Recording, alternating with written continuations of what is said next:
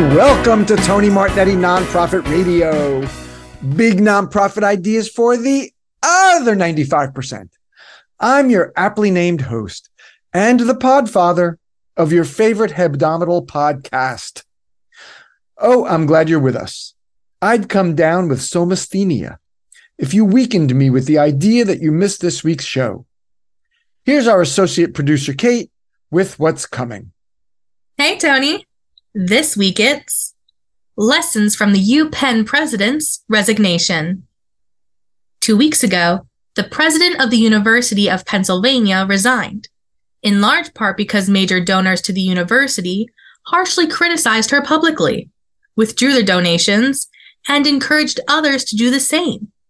Can you prevent an uprising at your nonprofit? How do you manage one if your nonprofit's core values are at stake? Doug White has been studying ethics for decades, and he returns to share what can be learned. On Tony's Take 2. I'm thinking about you. We're sponsored by DonorBox. Outdated donation forms blocking your supporters' generosity this giving season? DonorBox, the fast, flexible, and friendly fundraising platform for nonprofits. DonorBox.org. Here is Lessons from the UPenn President's Resignation. It's a pleasure to welcome Doug White back to Nonprofit Radio. He returns as a longtime leader and scholar in our nation's philanthropic community. He's an author and advisor to nonprofits and philanthropists. One of his books, Abusing Donor Intent, chronicling the historic lawsuit brought against Princeton University by the children of Charles and Marie Robertson. We talked about that here, and it's Doug's recent book that is the one that's most relevant to today's conversation. To frame things, the president of the University of Pennsylvania was forced to resign by donors, faculty, and politicians last weekend. She resigned 4 days after testifying before Congress about what constitutes anti-Semitism at Penn. There had been calls for her resignation before her testimony.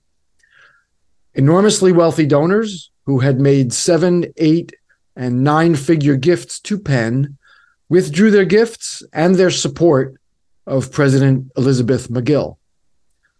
The board chair resigned the same day. We want to examine the role of the donors in the forced resignation of the nonprofit's president. What should you expect? How can you prepare? How do you manage a similar crisis? What lessons are there for you and your nonprofit where a major gift may be 4, 5, or 6 figures? Doug White, thank you for coming back to Nonprofit Radio to talk about this. Yeah, it's good to be with you again, Tony. Really is. What's your take? Did I leave out anything essential to the framing that you think needs to be filled in? Or what's your take on what we've seen over the past week? Well, I think everybody knows the major headlines of the past week. The 3 presidents of Penn, the University of Pennsylvania, I should say, MIT and Harvard, went to a committee in Congress to answer questions about their policies on free speech on campus. And as we all know, many Congress people are upset with not only that testimony, but also in general what they think is going on in the campus world. And so the question became, what kind of policies do you have, and what are you doing to change them, if anything? And in a nutshell, the outcome was fairly negative for the presidents because they basically equivocated. They did not answer the questions directly. And that, I think, as you're implying, created a groundswell of criticism, and many people asked for the resignations of those 3 people. As we're speaking right now, and as you mentioned, the president of Penn, her name is Elizabeth Magill, resigned along with the president of the president of the board this past weekend. And just today, Harvard University affirmed their support, or the board did, their support of Claudine Gay. And I don't believe that the MIT president's position is in any danger at this point. And as you're also saying, a lot of that criticism is coming from politicians and some of the constituencies at the universities. And one of those constituencies, and an important one, is the donor base. And so the question I think that you're asking is what role the donors have played in all of this. So I think you've set it up here. I don't think there's anything you missed, but it's a unique time in, I think, the world of higher education. And I think nonprofits generally, yes, it goes beyond the free speech conversation, because a major donor at any nonprofit could be upset about any direction that they see, or even maybe so granular to be a particular program or the administration of a particular program. So that it's a conversation about how we manage our donors' influence, expectations, so that we don't end up in this kind of a crisis where, maybe it doesn't rise to calling for the CEO or executive director's resignation, although it certainly could. But, the influence generally that is, beyond what their giving relates to. So, these donors at the University of Pennsylvania, one of the instigators is an advisory board member to the Wharton School, which is the Penn the Penn Business School. Now, his giving, and I'm going to assume this. I think it's safe, but at least for our conversation, I'd like to assume that his and he was the one of the 9-figure donors. So we're talking about $100 million or more gift. Probably doesn't relate to free speech. It relates to programs at Penn. And he expressed concern about the direction that he saw in the business school. So it's So again, assuming that it's beyond what their giving relates to, what do we do when donors exercise influence? Well, you're bringing up. I think this is the meat of the question. You're bringing it up, and for me, it's really a fundamental question. The person you were speaking about, I believe, his name is Mark Rowan.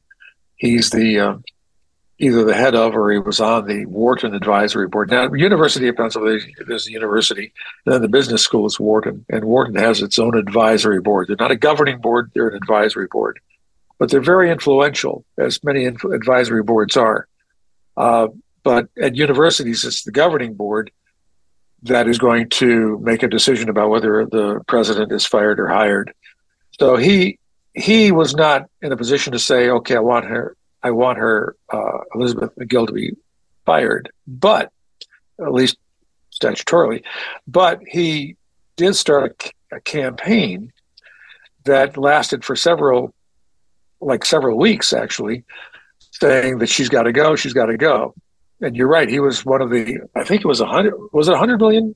It was $100 million donor, yeah. And he started to withdraw that gift and encourage other major donors to do the same.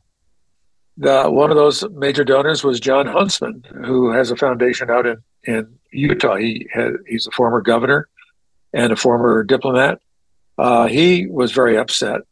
Dick Wolf, the creator of the show Law and Order, a graduate of UPenn, also said that he was upset. So Mark Rowan, the way I understand it, the people I've spoken with have said that he wrote to all of the trustees, kind of like bombarding them on a daily basis, saying she's got to go, she's got to go, and she's got to go. And this was well before the testimony on the 5th of December. It started the day after Hamas attacked Israel. So he was very, very upset. And to say that you're going to not give $100 million, even to a place like Penn, that's a big threat. And so Penn's going to listen to it. And I think where you were just heading a moment ago, if I'm reading this correctly, is that what kind of influence should that kind of a donor have over this kind of a question at a place like Penn or any other university or any other charity? And my answer is complicated. One is we have to understand one of the highest levels of philanthropy is that a donor in the United States, anyway, a donor has the right to give or not give to any organization he or she wishes. That's just a personal decision. The person can't be made to think that the gift has to be made or can't be made. So it's a personal decision. And in that context, Mr. Rowan had every right to say, you do not have access to my checkbook if you do this. So I think that's a guiding principle for me, Tony, when it comes to philanthropy. That said, universities and many other charities, but right now we're talking about universities here, they are in the spotlight when it comes to current affairs. And it's been a decades-old controversy where universities have been thought to be much more liberal than many conservatives would like to see them. And so the accusations have been that there have been conservatives who have not been able to make their speeches, or people who have been invited who are conservatives have been kept from speaking. And that's been a mantra of the conservative voice in the United States. And quite frankly, I see where that's coming from. I do see where that's coming from. So what you've got here is these three presidents are saying, look, we think what Hamas did was terrible. They all said that, by the way. And then when asked more directly whether you would condone that kind of speech on campus that says that Israel is basically engaged in genocide, should that be condoned? Should that speech be condoned? And they were saying basically no, and the answer was supposed to be yes. Yeah, well, they equivocated. Certainly, Elizabeth McGill did at Penn, but they were giving sort of legal, scholarly answers to a political panel that doesn't engage in academics and and pedagogy. Or nuance, for that matter. Right. But I was going to say one other thing though, in terms of that the legalese question. I don't know if you're old enough to remember this, but I am. When Mike Dukakis ran for president back in 1988, he was asked a question at one of the debates about rape, and the question was framed about his wife being raped, which would really, in anybody's reality, the person would say, of course, Mike Dukakis relied on a very legalistic answer, and there was no emotion in it. And I think and he lost points. I mean, that was a moment in his campaign where it was not a highlight, where he just didn't say, golly, we got to get the guy. This is what was missing last week with these presidents. They didn't just say, we can't have that. We have to condemn that kind of language. Yeah. I want to focus on something that you said about the donors. They have a right to give or not give where they would like to or not. So does that bring things down to, for our listeners, where major gifts are, like I had said, 4, 5, 6 figures? Does that bring it all down to the money talks, and you either accede to the wishes of the the donor's influence, or you suffer the consequence? Well, this is what I was going to say earlier what I said is kind of a complicated answer, and I think you're going into that second level of my answer there, or what would have been my answer then, and that is that I would answer to your question in a direct way to say no, they shouldn't be acceding all the time to a donor's whims. But I'd like to make the distinction between a donor that has given money with certain expectations and a person who has not given money, and also the donor who is given without expectations, but who might be upset with the organization. So let me begin with the donor who's made a gift with expectations. And that is an example of that. It would be the Princeton gift, where the donor was giving $35 million in 1961 to establish to endow the graduate program of what was then the Woodrow Wilson School of International Relations. And the lawsuit that came about in the early 2000s, and went to the late 2000s, that said that the school, Princeton, wasn't doing what the donor wished. We won't rehash that whole scenario, but I will say this, that the case was one of saying, I made this gift, and you're not following what we agreed upon. And in that case, I believe the university or the charity has an obligation to follow what it said it would do. I believe wholeheartedly that the university or the charity needs to do what it said it was going to do. In many states, it's becoming there's beginning to be some legal history on this, and so many states are taking a closer look at it than they were back 25 years ago. But from a moral perspective, if nothing else, charities need to do that. It's time for a break. Are you looking to maximize your fundraising efforts and impact this giving season? DonorBox's online donation platform is designed to help you reach your fundraising goals. From customizable donation forms to far-reaching easy share crowdfunding and peer-to-peer options, plus seamless in-person giving with DonorBox Live Kiosk. DonorBox makes giving simple and fast for your donors and moves the needle on your mission. Visit donorbox.org and let DonorBox help you help others. Now back to lessons from the UPenn president's resignation. That's the one that we talked about on the show when your Yes. book, Abusing Donor Intent, was published. Just to distinguish that from what's happening, I think, at these universities, but we're broadening the conversation beyond them. Donors are exerting influence beyond the terms of their gift and their gift agreements and all the documentation. I'm as I had said earlier, I'm assuming that these donors, Mark Rowan, Huntsman, Ron Lauder was another one. Yes. Of the Estee Lauder fortune, that their giving doesn't relate to freedom of speech on the campus or conversations about anti-Semitism. So I think that I know you have three different examples that you want to talk through. I just want to distinguish that the Robertson case was around the terms of their specific gift. That's correct. And that's why that's in that one category. But Okay. You're bringing into the other, in the current situation, this other category where the donors aren't really supporting that as an issue. They're not giving in response to this issue.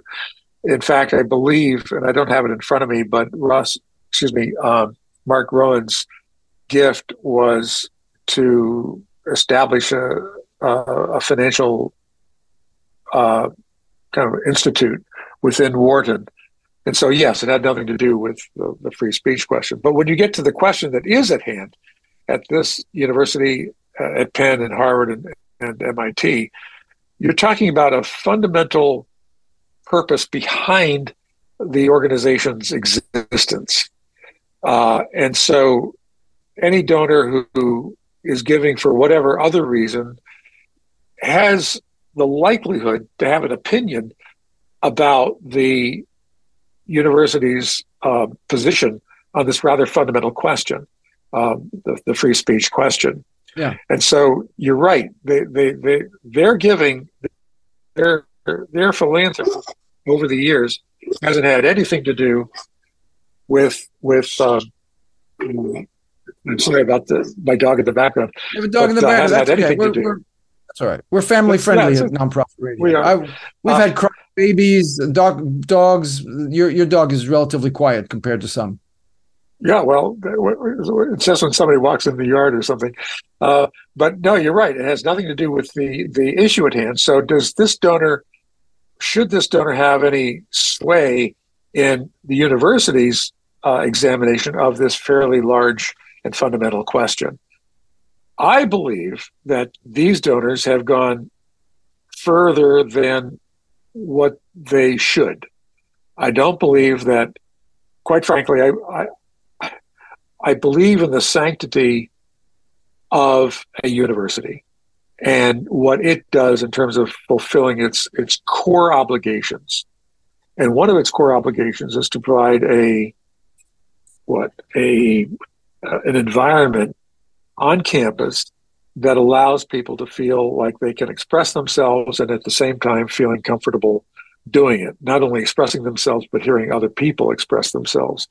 And that tension, as we have seen develop over these last decades, but I think it's really coming to a head right now, that tension is not going to be resolved one way or the other. The best that can happen is that it gets managed, in my view. And the managing of that isn't up to a donor. It's up to the administration of the university. So I do feel, even though I said earlier, and this is why it's kind of complicated, even though the donor should not feel an obligation to make a gift or not make a gift, it's up to him or her. It's a personal decision. But at the same time, I feel that donors need to have a higher regard than what I'm seeing right now for how the university would deal with these questions on its own, rather than having a donor take a shot at this. And I feel the same way about politicians, by the way. Free speech being, as you said, a fundamental value of a university, and in other nonprofits, they all have fundamental values, whether it's valuing, it might be free speech, valuing people, a commitment to diversity, equity, and inclusion, commitment maybe to their environmental impact, reducing that, whatever their core values are, all nonprofits have them. So, yes.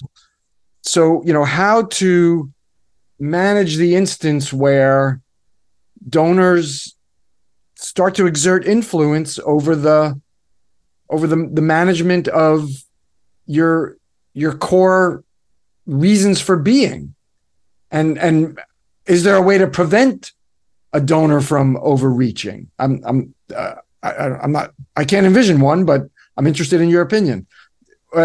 So is there a way to safeguard ourselves from the kind of crisis that these three nonprofits are finding themselves in? Many organizations have gift acceptance policies. And my thinking is that this issue needs to be part of that process. I sometimes ask organizations if they have a separate, in addition to the gift acceptance policy, a separate policy for ethics. And I would put this question into that ethics category, whether it's part of the gift acceptance policy or whether it's in its own policy, that they address this, because there are a lot of other issues where donors can be a problem in the development of the fundraising process. And last week I spoke in Indianapolis about donors who became problems. I would use Harvey Weinstein and Bill Cosby as examples of that. But here we're not talking about that kind of a problem. We're talking about a problem where a donor is going to exert some influence. So I think it's up to the charity to anticipate that there could be issues that donors have problems with at that charity. We'll just use Penn as an example, or the three that spoke last week as an example, and say, look, we have our core fundamental values. We don't claim to have all of the answers, but it is part of who we are as an organization to address this question as best we can. And there's going to be tension over time. And we expect you to permit us to deal with that tension without interference. And I'm talking about the donor who's made the gift so far, the guy who says, look, I gave you $10 million, and now you're doing something that I don't like, and I'm going to kind of raise my voice in opposition, and that voice has purchased because of that $10 million. And what the charity is saying, before that all happens, is saying, you don't have purchase, you don't have the authority, and you're making that gift knowing that fact. Now, charities so far would be very reluctant to do that. They'd say, well, why would we want to create an enemy before we get started? I get that. But my concern is you don't have any real argument once this is all played out and you haven't established that as a part of the ground rules. Then you don't have any real ability to say, look, we have this quest within our own world here, and you're not part of that argument, at least in terms of what you've given us. So my suggestion is for charities to look at this. This is a tremendously important learning moment for the charities to say, what can we do to prevent not so much the problem that comes on campus here, or whatever problem that comes with any charity, because you can't know. But you can put donors on notice saying, we are who we are, and your money is going to change our fundamental values. All right, let's hypothesize the forward-looking charity that has an ethics statement that accompanies their gift acceptance policy, and the donor has signed the ethics statement that they agree, and it says that they will abide by it, and something gets under their skin and they just ignore the agreement and do exactly what Mr. Rowan did at Penn, and they pull their own donation, and they start to encourage other major donors to do the same. Where are we left? We have an ethics policy that the donor signed on to that doesn't feel very reassuring in the face of losing a major donor who's encouraging other major donors to go with him or her. Well, that was another part of this, by the way. I'll get to the substance of the response, and I don't mean to delay it, but I do have to interrupt myself. I'll hold your feet to the fire, academician. I do believe that campaign, really, to a daily campaign to deluge the trustees at Penn, was low-handed. I don't think that was a very, very high-handed maneuver on his part. And that's a little bit connected to some frustrations I have with some of high net worth individuals who think that because of that net worth, they have kind of an ability or an intelligence or an experience that they really don't have. And they're just shoving it into somebody else's, some charity's world. I guess that comes with having the ego that it takes to make $100 million. So, that's not me. But or make even more, because you have $100 million that you can give away. Well, yeah, exactly. He's got billions, I'm sure. But getting back to your question, you're right. It's only a piece of paper, and it's not a legal commitment or anything of that nature. But what it does, and it doesn't solve all the problems. I will grant you that, Tony. And I think the listeners have to know that I don't have the magic bullet. But what it would do is tell the donor that you've thought about this. In fact, I think it's actually a cultivation tool, because if you tell donors that you've thought about this, you're also telling them that you're an intelligent, caring, thoughtful, charitable organization, and that as a result, your money is going to be well stewarded once it gets to us. But that's just the way I look at it. At the end of the day, you're right. It is just a piece of paper. And at the end of the day, the donor doesn't have to abide by it at all. And he makes the fuss, just like as has happened at Penn and Harvard, too, by the way. We're focusing on Penn probably because Ms. McGill did resign. But, the Harvard problem was as severe. There were many, many, many donors who said she should resign. So it's not just Penn. But that paper, you're right. It's not going to stop anything if the donor is really bent on making sure that a resignation takes place. But it would allow, I believe, the charity to say, look, we have thought this through. We think this through in our world of philanthropy, and we not only care about it, but we respect our donors so much. We want to share this thinking with them. So there is a high ground there in doing that, even if the donor doesn't really respect it in the end. You have a book on nonprofit ethics. One of your earlier ones. Before I knew you were publishing, and so we didn't talk about that one on Nonprofit Radio. But you published a book on nonprofit ethics. Yes, it was called the Nonprofit Challenge back in 2010, 2011, something like that. And I looked at what was going on at the Red Cross after 9/11, and they had accepted a lot of gifts after 9/11, on 9/11, and shortly after. And the Red Cross, its job is to take care of people who are victims of tragedy, like hurricanes and fires and things like that.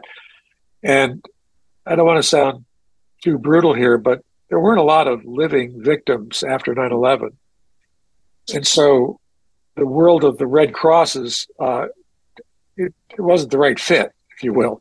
They got a lot of money, but they couldn't put it to what they would traditionally use it for in that kind of a situation.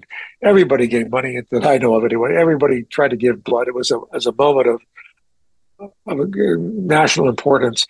And so, of course, you'd want to go to the Red Cross and give, but they didn't have enough places to put the money. So they put it elsewhere. And a huge case came up afterwards because they had established a trust and the money didn't go to the victims. And the people who gave the money wanted them to go to the victims.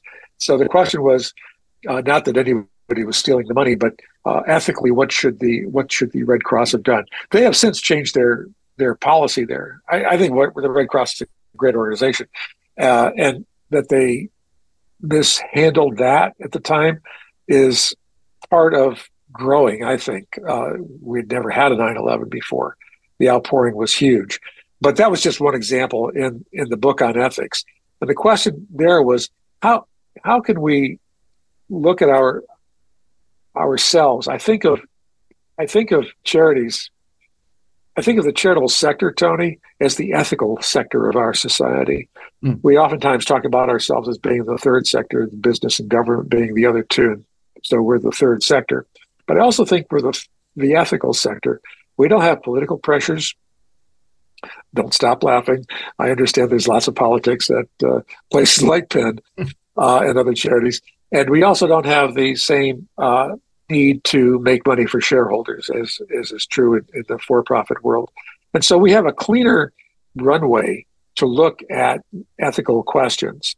And I've taken a lot of time in these last, several decades now, examining the role charities play in society and their ethical motive behind what they need to be doing.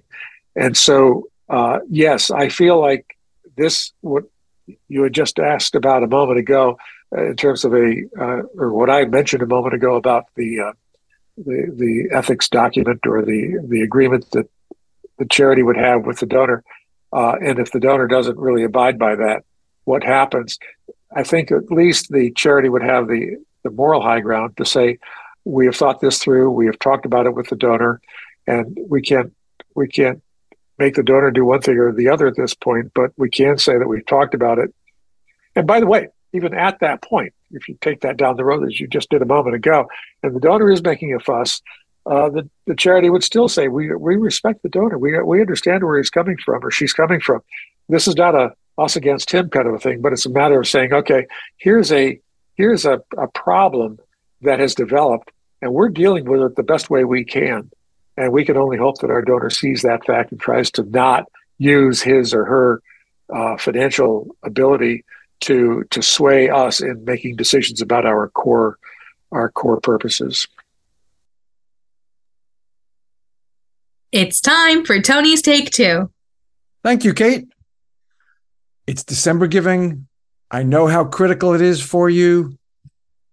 I'm thinking about you. I'm on your side. I know I said it a couple weeks ago, but I want to tell you again.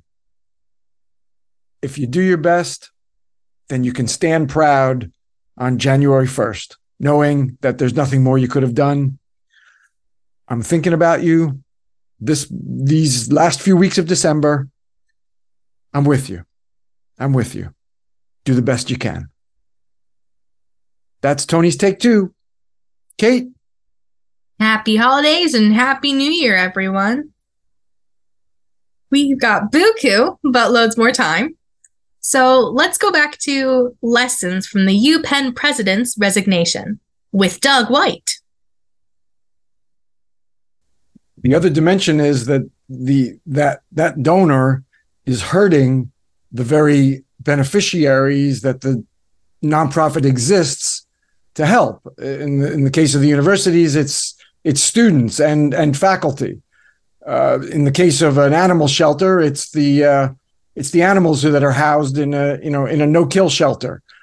In the case of a food bank, it's the folks who come in twice a week to fill grocery baskets and maybe come for lunches. It's not only a question of surrendering the core values, but it becomes an issue of being detrimental to the people we exist, or the people or entities, whatever. Some charities exist to help the environment. Whatever we're about to help, major donors pulling their gifts hurts the cause that we exist for. What you're pointing out right now is something I was listening for or looking for among the people at Harvard and Penn and MIT. And that is to say, you may disagree with this, but by withholding your support, you're really hurting the entirety of our organization. You're hurting what you want to see us do. And you've already given us support to do what we're doing. And so clearly you think that we're doing that correctly. And so if you're going to take a position on this other issue, and we all agree it's important, nobody's trying to say it's not important, but if you do hold your money back because of that, then what you are interested in is less likely to be successful. And so you're really, really taking away a lot of what we can do that you want to have happen. So the argument can be brought back to the donor saying, you're hurting yourself by doing this. You're hurting your own interests by doing this. And I think there's an argument there. And I haven't heard that from any of these. I don't know if they have been talking about this internally among the board members or among their staffs or whatever. I haven't heard that. But you're right. They are hurting themselves. The donors are hurting their own interests when they take that position. See, it would be one thing if the donor, if we'll just use Mark, Mark Rowan, since we've talked about him, he could write an editorial in the New York Times or the Philadelphia paper or the student paper saying how much he opposes this, which is his right and quite frankly his obligation if he feels that way. But that would be a separate activity from withholding his money. Yeah, that was not sufficient for him. The coverage I read said that he did have an op-ed in the Penn newspaper.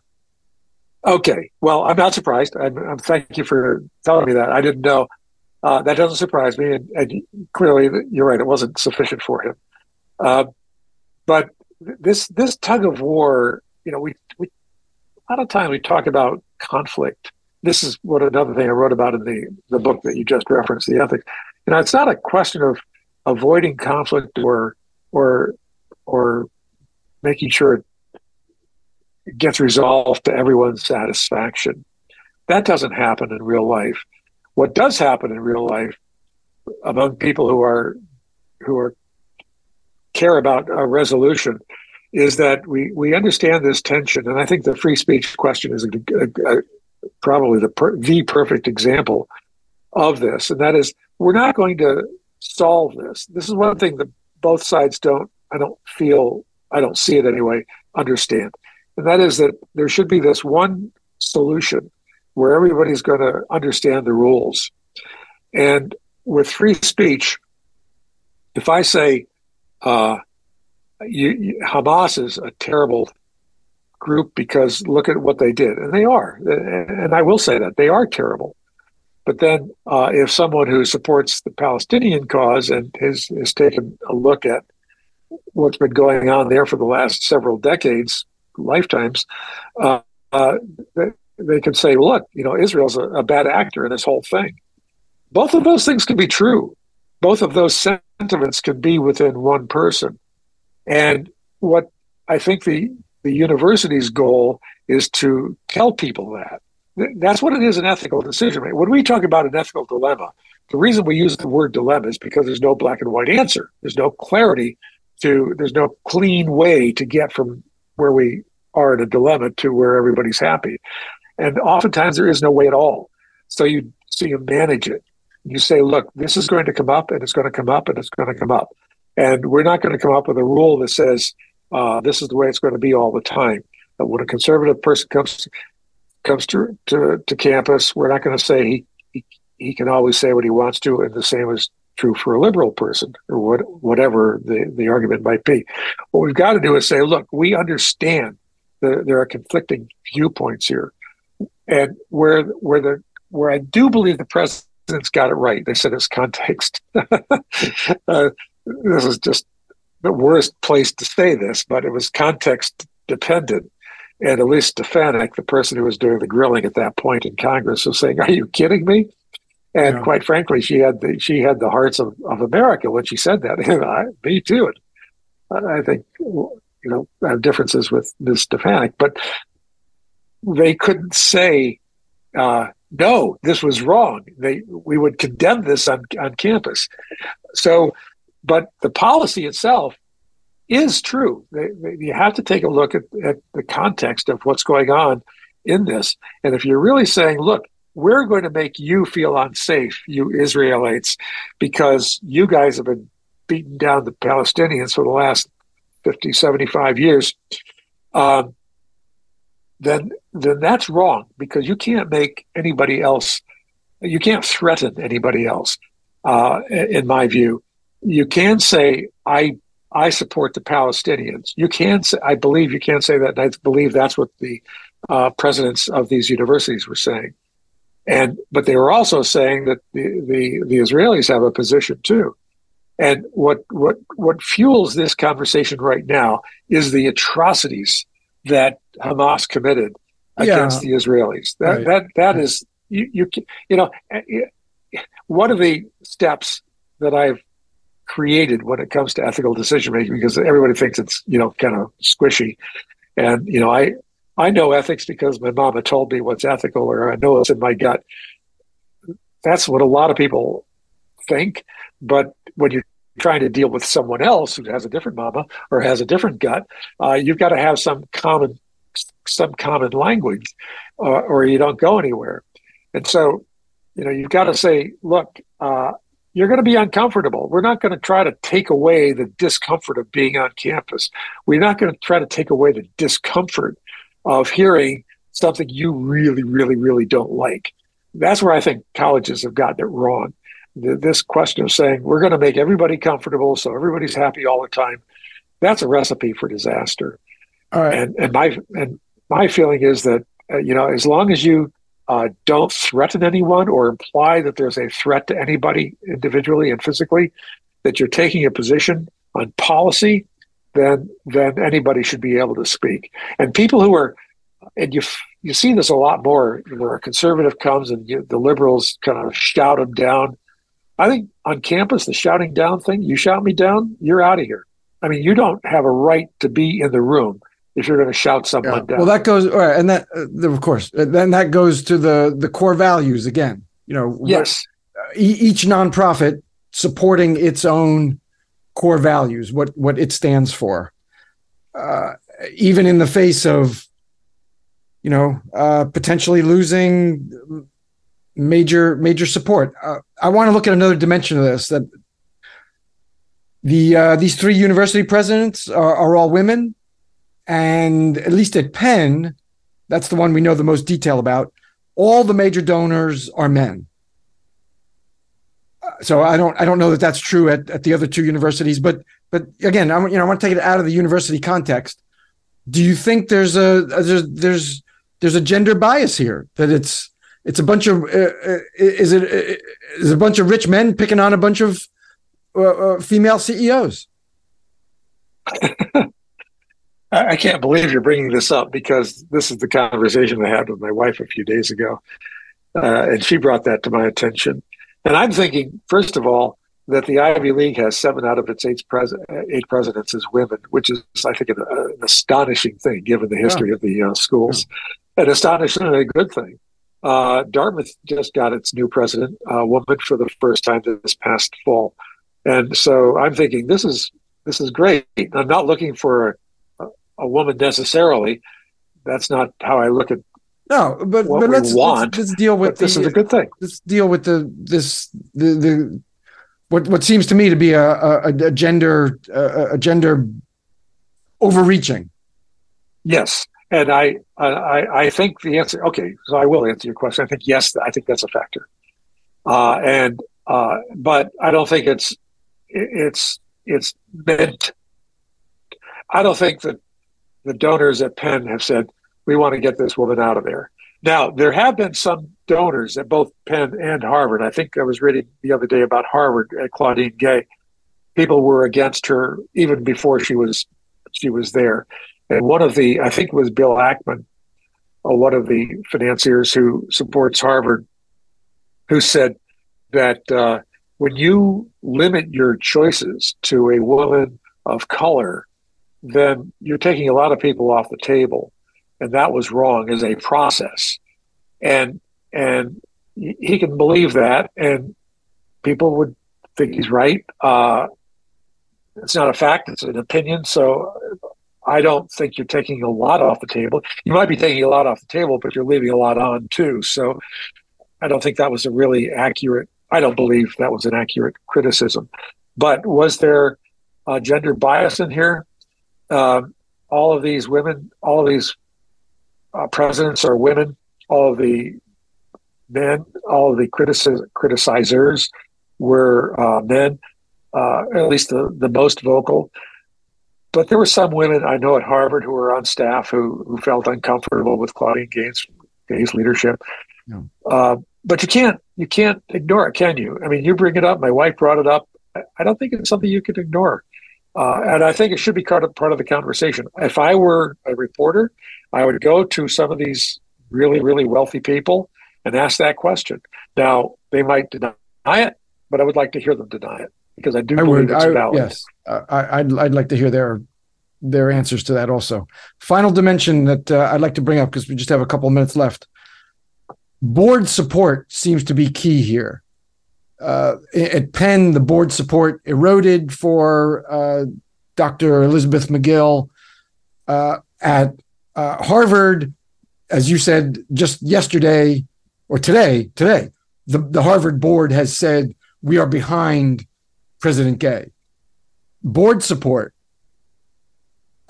So knowing your board members, you're not going to be able to anticipate how they're going to react in the event of a crisis, but knowing them, having their support overall, seems to be a distinguishing factor here. One of the points that was made in the news articles that I read about Elizabeth McGill, she being fairly new, was that she didn't have time to create relationships, really deep relationships with individual board members. To your comment a moment ago, yes, board support is crucial. In fact, I mean, I'm sure your listeners know this, but just to get this on the table, the board is the president's boss, and so the board hires and it fires the president. Yes. She kept the board from having to fire her by resigning, but it could have been different at Harvard because she wasn't going to resign and they could have fired her. But the board is crucial. But what muddies the waters a bit here is that many of your major donors are also on the board. Yes. And so you have that going on, and that was going on at Penn too.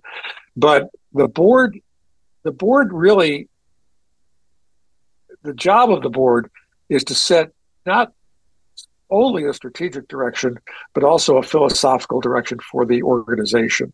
And the president is meant to be the executor of that philosophy. And so when you see a president who went out, these three did, to Congress, they are saying what they are carrying forth the values of the university. That's another. I'm so glad you brought this up because that's another quite frankly another big issue for me. The board did not have Elizabeth Magill's back. In fact, it was the opposite. And it was the opposite for a long time. It had been building up. Hamas was the testimony was just the last straw. But that said, they each of these women, each of these presidents were doing what they all agreed to with their boards. And so the board walking away at that moment, I felt was unfortunate for those people. They need the support of the board. If I were on the board and I really disagreed with what they said before Congress, I would say, let's take this behind closed doors. I would not have done what they did. Know your board. Know your board members. I think that's another takeaway.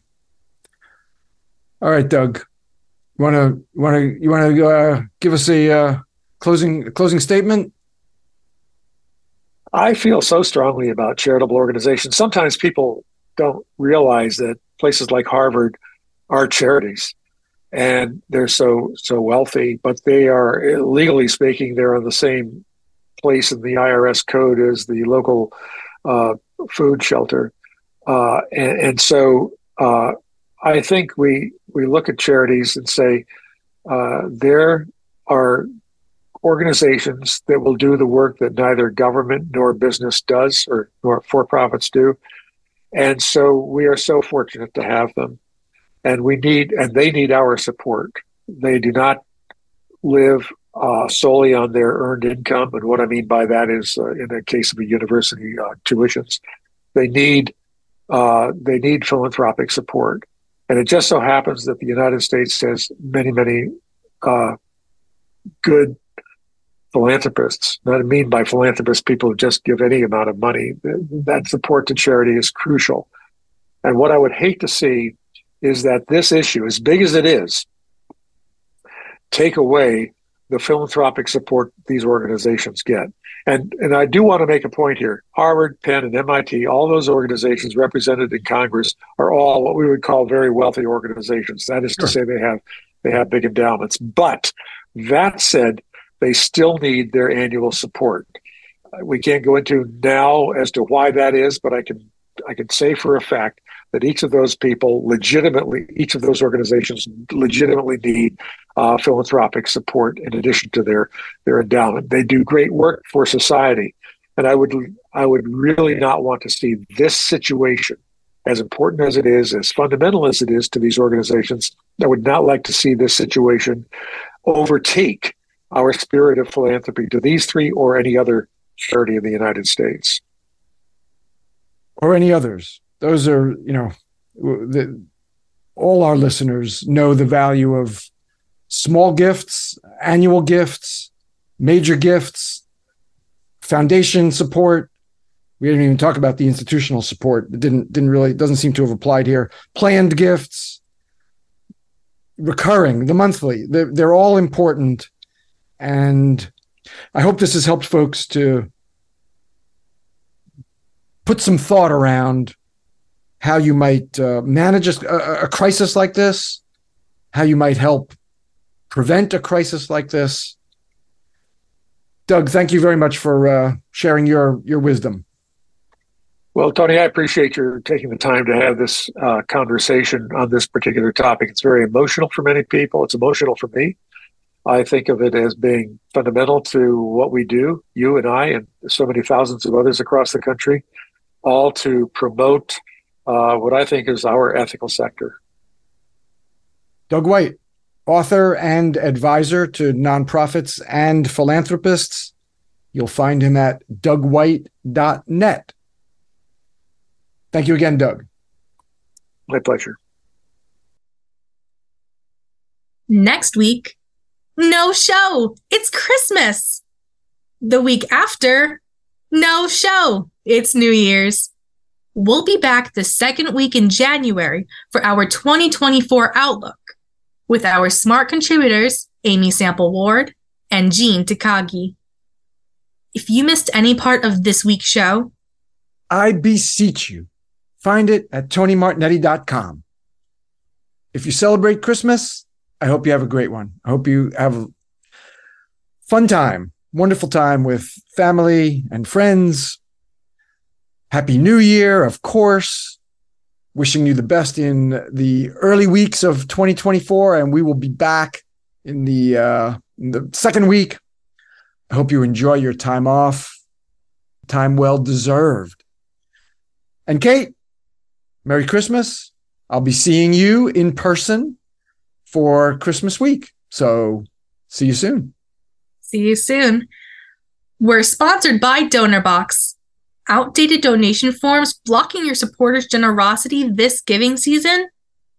DonorBox, the fast, flexible, and friendly fundraising platform for nonprofits. DonorBox.org. Our creative producer is Claire Meyerhoff. I'm your associate producer, Kate Martignetti. The show's social media is by Susan Chavez. Mark Silverman is our web guy. And this music is by Scott Stein. Thank you for that affirmation, Scotty. Be with us in a couple of weeks for Nonprofit Radio. Big nonprofit ideas for those other 95%. Go out and be great. Happy New Year.